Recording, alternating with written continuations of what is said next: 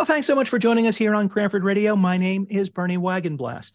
Today, we're going to be talking about an initiative that's been going on in Cranford since about 2020. It is called the Equity and Inclusivity Initiative, and we're going to be talking about the initiative itself, as well as a survey which recently went out, which is seeking feedback from the community. Before we get started, I want to introduce the folks who are here. We have Police Chief Ryan Greco from the Cranford Police Department. Sherry Williams, she is a citizen here in Cranford, a longtime citizen, and I should point out, an old classmate of mine. Reverend Alfred Brown from the First Baptist Church here in Cranford. Kathleen Miller-Prunty, she is a commissioner on the Township Committee. Scott Rubin, he is the superintendent of schools, and Dr. Christopher Chapman. Thank you all for being part of the podcast. Thank you for having us. The best place to start, I suppose, is to talk about what is this initiative for those who aren't familiar with it. Who wants to give me just a quick overview, if you can, of what this initiative is before we get into some more details about what it involves? Thanks for the question, Bernie. You listen, it won't surprise you that it's a collaborative effort because most things in Cranford are. But this truly is a collaborative effort among individuals, organizations in Cranford who are committed to ensuring an equitable and inclusive community for everyone. We got together right after the horrific George Floyd incident. And we just sort of talked amongst ourselves and asked ourselves, what could we do as a whole community to ensure that everyone, feels that Cranford is an equitable and inclusive environment. And we thought that creating a town-wide strategic plan made sense. At its core, it seeks to find out where we are now, determine where we would like to be in 5 years, and then create an action plan on how to get there. And, a strategic plan, by definition, really provides for all interested community members, to be a part of that. So, we've been doing this for a while. We were slowed down by the pandemic. We actually sent out a rough draft of, at that point, the mission, vision, and values and goals a long time ago, and actually received, great support from the community. But we provided opportunity for feedback. So there were lots of thoughts that needed to be, valued and considered, and that people want us to think about. So we went back to with our respective groups because we're just representatives. But we asked anyone that was interested in joining these action planning groups to participate, and got some nice participation from the community, but they asked us to take a look at some things, and then we also included action planning components. So now we're back out, very anxious to hear what the community has to say. One thing very important, though, that I'd be remiss if I didn't add is that we are a not-for-profit 501c3 group, making recommendations here. I know it's confusing because lots of us wear, multiple hats here, that we're participating on this committee, but I'm also a superintendent. Again, the Board of Education sets the policy for the school district. The Township Committee, sets the policies for the community, and the same with our respective organizations. So we're just a recommending body and participate as private citizens, but also wear multiple hats in the community. Dr. Chapman, I think you bring something of a unique perspective to this group. You were a former police officer here in Cranford, and you now have your doctorate. You have been instrumental in terms of kind of serving as a moderator, if you will, of some of the events that have taken place with this. Tell us a little bit about how and why you got involved with this initiative, if you would, please. Great question. So right after the events dealing with George Floyd, I'm not even sure if it was Chief Ryan or Superintendent Rubin contacted me, and they talked about the group that they wanted to put together. And when they started talking about what the goal of the organization or the group was, I said, sure, I'd love to be a part of it. And I think that I'm positioned in a way where we talked about that, or I talk about this thing called multiple marginality, right? Where you try to coexist in two environments at the same exact time, right? Being a person that understands the difficulties and how difficult it is to be a police officer, but then also to be a minority male, because that's the first thing someone sees when they see me.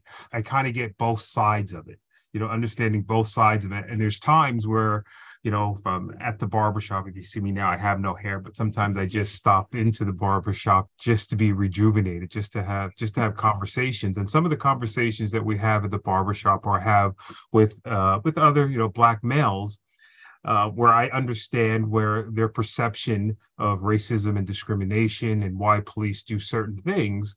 But then on the other side, when I look at things from a legalistic standpoint or from a standpoint based on the policies and procedures of the police department or law enforcement, within the United States, I see both sides of it. And I think that sometimes, or I hope to be able to bridge the gap, to be able to bring, these two different groups or different ways of thinking together. And just, I think a perfect example is when we were at the community center, where we had people that had different viewpoints. And I think some people had, strong different viewpoints. And my thing is that I want those people in the room, because and I think Dr. Rubin, I think Reverend Brown said it as well, if we're only speaking to like-minded people, well, we're really not doing it. I think we're preaching to the choir, people that already get it. But I think to have an opportunity to speak with people that have different viewpoints, see things differently than we see them, and to understand, to have empathy doesn't mean that I agree, but it means that I can see things from your perspective. I think that collectively, from our group, because we have, again, we have all different life experiences where we can have a meaningful conversation and maybe bring some people, I like to say, from the dark side into the light. Chief Greco, let me ask you, Dr. Chapman mentioned that you were one of the people that reached out to him to get his involvement. Obviously, the George Floyd murder involved law enforcement officials in Minnesota, of course, not here in New Jersey. But there obviously was a lot of attention being paid to relations between law enforcement in general and the Black community. How did that affect you personally and the Cranford Police Department more widely? And why did you see it was so important to be involved with an initiative like this? Well, starting my 24th year in law enforcement a month ago, I've seen so many different incidences, not specifically in Cranford, but throughout the country, that has affected law enforcement in general. And talking about starting an initiative such as this, I brought up the fact of sustainability. Law enforcement tends to be a pendulum. An incident might happen somewhere where there's reforms and whatnot affecting law enforcement, and then something happens like a spike in crime, and now we have to address it. So it's no different than right after 9/11. Law enforcement officers and firefighters could do no wrong. They just for putting on that uniform, they were revered in the community. And then after the events that happened in Minneapolis with the murder of George Floyd, there's nothing we could do as right. Our agency is accredited. I'm proud of our agency, and jumping feet first into an initiative like this and then spinning off to the Cranford Police Advisory Board, I wanted to show our community in general that we tend to do things right at the Cranford Police Department. And right after the events of George Floyd, there was many emails and many phone calls that I had received about how are we going to ensure that this won't happen in Cranford. So countless hours on the phone and corresponding to emails kind of brought us to where we are today. Hopefully that the residents of Cranford specifically, the visitors of Cranford, like our college environment at Union College, where we've gotten, had coffee with a cop, is helping us as the Cranford Police Department, getting the community to understand what we do here. Commissioner Prunty, for most of this initiative, you were serving as the mayor of Cranford. The Township Committee, what's their role in this whole initiative in terms of trying to bring about this unity, this discussion, this conversation in the township? The Township Committee has to be involved in this. And I'm proud to have been part of it. And my colleagues on the Township Committee, while they may not have participated every step of the way, certainly are also supportive. Both Chief Greco and Dr. Chapman commented on making sure we reach out to other people. We're not just talking to ourselves. It'd be very easy to do. So as township representatives, we have to do the same thing. One of the issues that came up was making sure that the township was reaching out or knew how to reach out to attract job applicants that typically don't consider, applying in Cranford, or maybe because we're not reaching them. So, I remember having discussions about how we do that. Maybe we shouldn't be just advertising in the traditional places that we do. Find other ways to reach people. Frankly, even just young people aren't looking in for jobs the way we did. I remember after that discussion thinking, well, that's the easy part. That's the mechanics, figuring out, where to reach people. The bigger question, and what we really need to make sure of, is that we have both a work environment in municipal buildings, departments, et cetera, and in a community that in fact is welcoming, that someone says, I want to work there. I feel good about it. I went on the interview and I felt, they were talking to me simply about what I could bring to the table, my skills. So I think it really is important for the township to be very active participants in this. In addition, I really have been very proud to be part of activities that are run by, whether they were our police department, fire department, our downtown management corporation, or other organizations in town. And the township stood side by side with each of those and publicly, vocally supported these initiatives, and being present and being visible and saying, yep, those of us who you've charged with running the township are 100% in, 100%. Reverend Brown, as I mentioned in the introduction, you are the pastor of the First Baptist Church here in Cranford, but you're also part of the Cranford Clergy Council. For those who aren't aware, there is a council made up of many of the clergy members from various houses of worship from around town.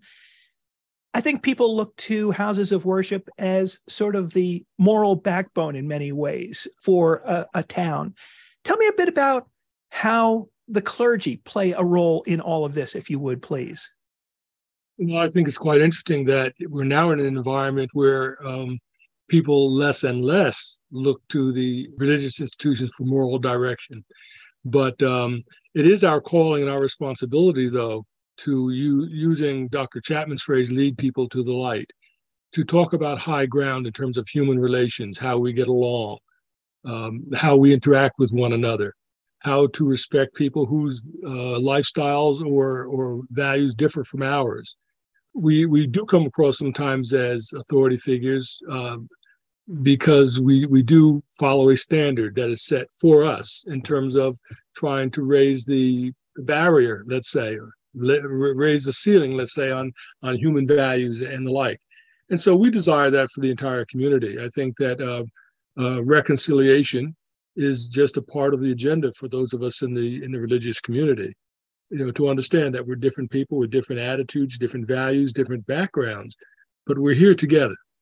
And we're always working for the goal of establishing a genuine sense of community. I think that's something that's central to all of us. And so we're constantly, even within our congregations, dealing with what people profess and how people behave. So in a sense, though we preach peace, we're in conflict. We're dealing with conflict there. Even sometimes folks don't want us to tell them that, well, the Holy Scripture says so and so. So we're constantly in a position where we're reconciling, remediating a number of issues, and so community is very much a part of what we're all about. Sherry, you are here, I guess it would be fair to say, as a private citizen. You don't have a particular position in the township, like the superintendent of schools or the police chief or something like that. Tell me why you decided that you wanted to be involved with this initiative.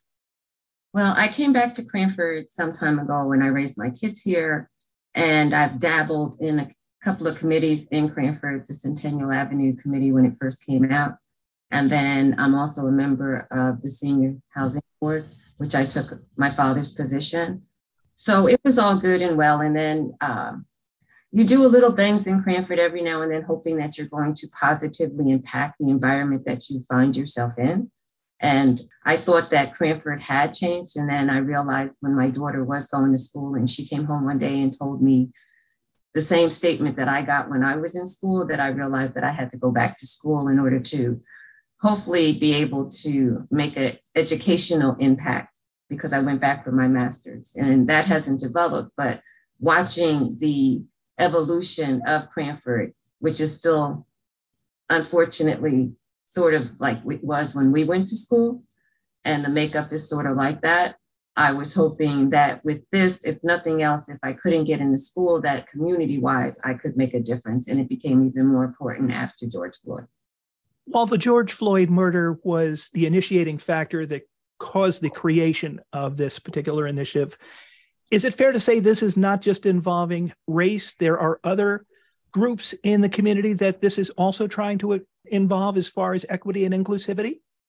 I think so. I think that it's more important for we to reach out to the community as all the stakeholders that participate in Cranford, regardless of whether or not they're minorities, either by religion or race or gender or whatever. They're just all stakeholders in Cranford. And so therefore we want them all to be positively impacted by their experience within the Cranford community. I was going to say, I struggled with the point where I think about the civil rights movement, while there are other marginalized groups, but during the civil rights movement, a lot of other marginalized groups, I don't want to say hijacked, but, benefited more than the Black folks that were being, oppressed and discriminated against. But to have an inclusivity in your name, and to want to represent everyone's different viewpoints, and everyone to feel like they have a safe place in town. And I just want to go back. George Floyd was, I don't want to say it was the starting point for this group. And I think a lot of people mistakenly believe that was the first, but George Floyd wasn't the first Black person that was killed by the police. So this has been happening and happening and happening. But again, it was just, I think the impact where people now just actually saw it with their own eyes. It was kind of, where, and again, it's not a bad term, but the woke community, well, Black people have never went to sleep, so we really don't need to be woke. So other people are just waking up to the nightmare that we have been living and things that we've known about. But that was kind of the springboard, to the group. And I think we have to include everyone. We have to include everyone. I think like Reverend Brown said before, different lifestyles, different religions, different perspective on things.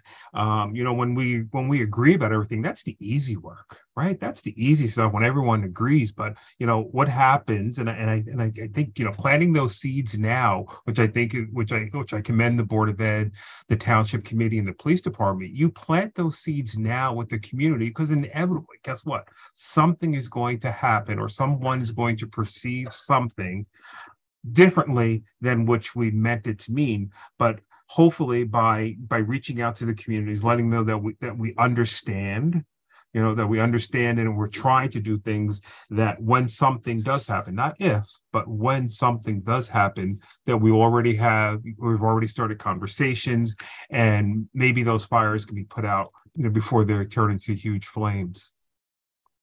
If I can just add something also, when Dr. Rubin began, one of the first things he said was, we wanted to work on something that had sustainability. This isn't for a year or 2 or 3 or even 5. And so, I think we're all committed to that. I think of like children. I have 2 grandchildren who are 5 and 7, and they are just growing up in a different place, a different time. They are so much more open and accepting. And I think to myself, that is wonderful. Many of them being raised by parents who are open and welcoming. But to the sustainability point, we need to make sure we have a community where that continues, that these beautiful children of 5, 7, 9, 10 grow into adults who are still just as welcoming and accepting and as they are today. And that burden doesn't just fall on the school system. And we've talked about that often. Where does it begin and end? In the home, in the community, in school? It's everywhere. I want to build on that point a little, because you have a traumatic event like the George Floyd murder, and there have been others, obviously, in recent history. And there's a great deal of energy that's created by those kinds of events. And there are protests and various things that take place. But how do you maintain that energy for the long run, that sustainability that you were talking about, Commissioner Prunty? How do you maintain that when that remembrance of this is not as fresh in people's minds? It's not the top thing that they're thinking about necessarily. There has to be a persistence for those who are committed to the improvement of human relations. It can't be a fad. People change their wardrobe because things are out of style when they're still usable. And we cannot afford to do that with issues such as these. I think the last decade or so, we've gone backwards in terms of human relations. So I think it requires persistence on the part of those who are committed to these causes. This initiative, I think, is extremely timely and extremely important. And I'm really hoping that we can gain the heart and attention of the entire community to engage in the dialogue and the projects that we hope will lead us closer to the goals that we're setting. I think that one of the reasons that I actually decided to agree to be on the committee is that they assured me that this would to be like a splash in the pan. And so therefore, if I had thought that it wasn't going to be a more honest approach to the issues at hand, that was definitely brought up by George Floyd, but it's also underneath everything that sits on top of that.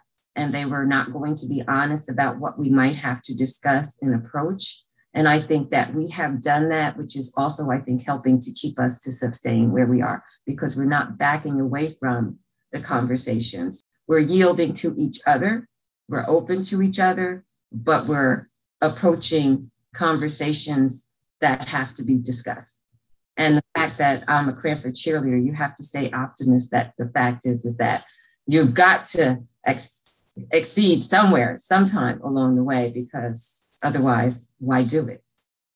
And I would just share that, and I don't want to trivialize it, but, I've explained it in this way to some folks that, at its core, if you close your eyes, there's no one that can't recall a time where they felt excluded or they didn't belong, right? At one point or another, it's ubiquitous. Everyone has had that feeling, and it's a terrible feeling.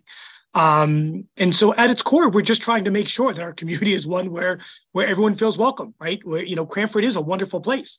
And we want to make sure that everyone feels welcome and feels good about who they are. That's it.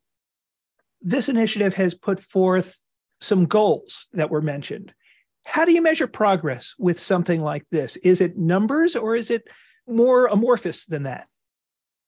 I think it's a combination of both. We've been talking about having a survey dealing with citizens' perceptions of different areas of the township. I think it's, for the police department, it may be, less calls for the suspicious black man that's walking, that's walking in the neighborhood, wearing a PSC&G hat, or that's really the mailman, or maybe it's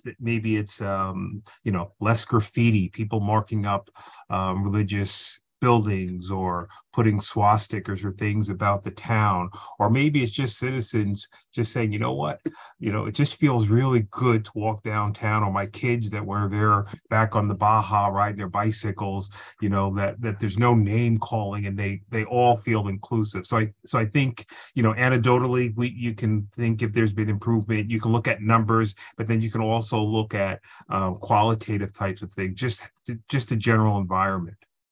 Let me ask perhaps a question that maybe I should have asked at the opening. This is called an equity and inclusivity initiative. Who wants to explain to me what the difference is between equity and equality?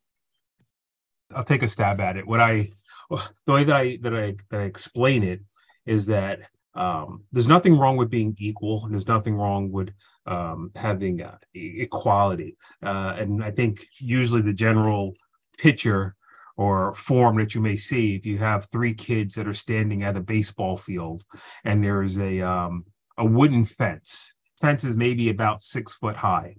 You can't see through it. One person's maybe 4 feet tall, next person's maybe 5 feet tall, and the third person may be 6 feet tall. So we have three people and we want to treat them equally, right? They can't really see over the fence. So we have three boxes. So we give each person one box. They stand on the box. The person that's 5 feet tall can see just a little bit. The person that's 6 feet tall can see, way over it. But the person that's 4 feet tall still can't see over it. That's treating everyone equally. But again, when we talk about equality, where we want to put people in a position where where they're able to be successful, maybe the person at 6 feet tall, maybe they don't need a box. Maybe we give 2 boxes to the person that's 4 feet tall, so they can actually see over the fence. So it's the process of putting individuals in a position where they have the opportunity to be successful in different endeavors. On January 9th, a survey went out to the township. Tell us a little bit about what you're looking for in that survey and what's going to be done with the results of that survey, if you would, please. Sure. So that survey went out January 9th. We're going to have it open for 3 weeks. So it'll close on Friday, January 27th. You'll notice that on that survey, there's opportunities for people to put, open-ended, so there's comments and, thoughts that they can provide. And so all thoughts deserve to be, valued and carefully considered. And we'll use that to, make final edits, towards the strategic plan. We're hoping that we can get to a place where there is a large majority of folks who are supportive of this, in which case then we can start implementing that plan and providing people with updates. At the end, when we do get the survey results, we will share that information out with the community and then hopefully use those results to finalize the survey and continue the work and see if we can get more and more people involved in helping to implement the plan. And then obviously you talked about this a little bit earlier, Bernie, but there are some, the plan without benchmarks and being able to chart progress and being able to go back and make adjustments as necessary too, would not work. So obviously along the way, we would anticipate providing updates to the community as well.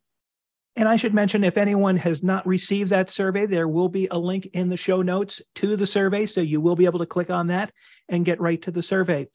Dr. Rubin, you mentioned about people getting involved. For somebody who perhaps maybe is new to Cranford, they were unaware of this, or maybe they just have some more time now, they can get involved. How can people get involved with this? What are some of the different avenues? It's not just one avenue. There are different avenues that they can get involved.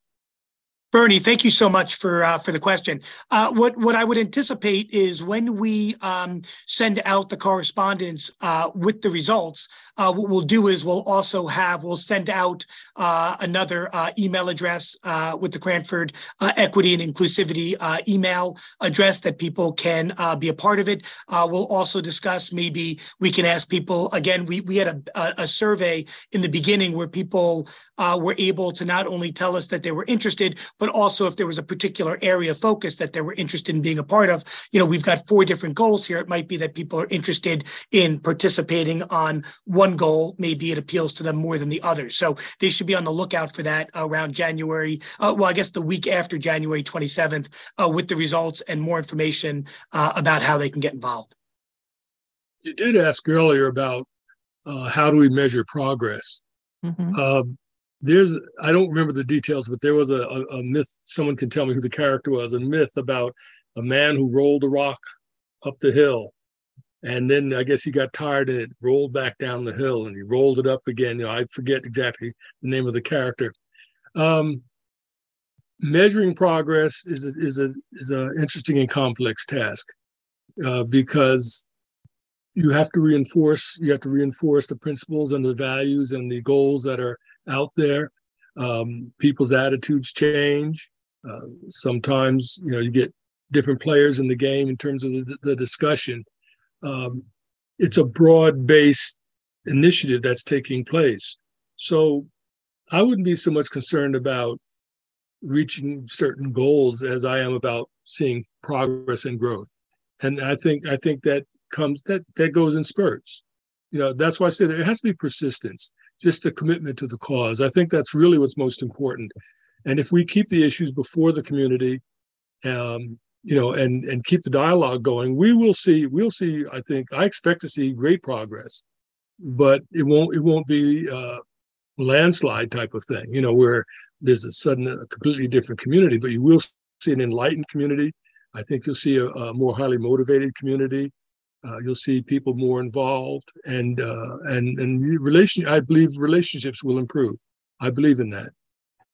Well, with that, I want to thank you all for taking the time to chat with me about this initiative, about the survey, which I hope everyone who is listening to this will take the time to respond to that survey and give your input to what's going on. And not just that, but we'll follow up with what takes place after the results from the survey are released, and stay involved with something like this. Thank you all, as well as the others who aren't part of this podcast, who have been involved with this initiative, for your involvement trying to make things better here in Cranford. And thank you so much for being my guests. Thank you for having us. Thanks, Bernie. Thanks, Bernie. Thank you, Bernie.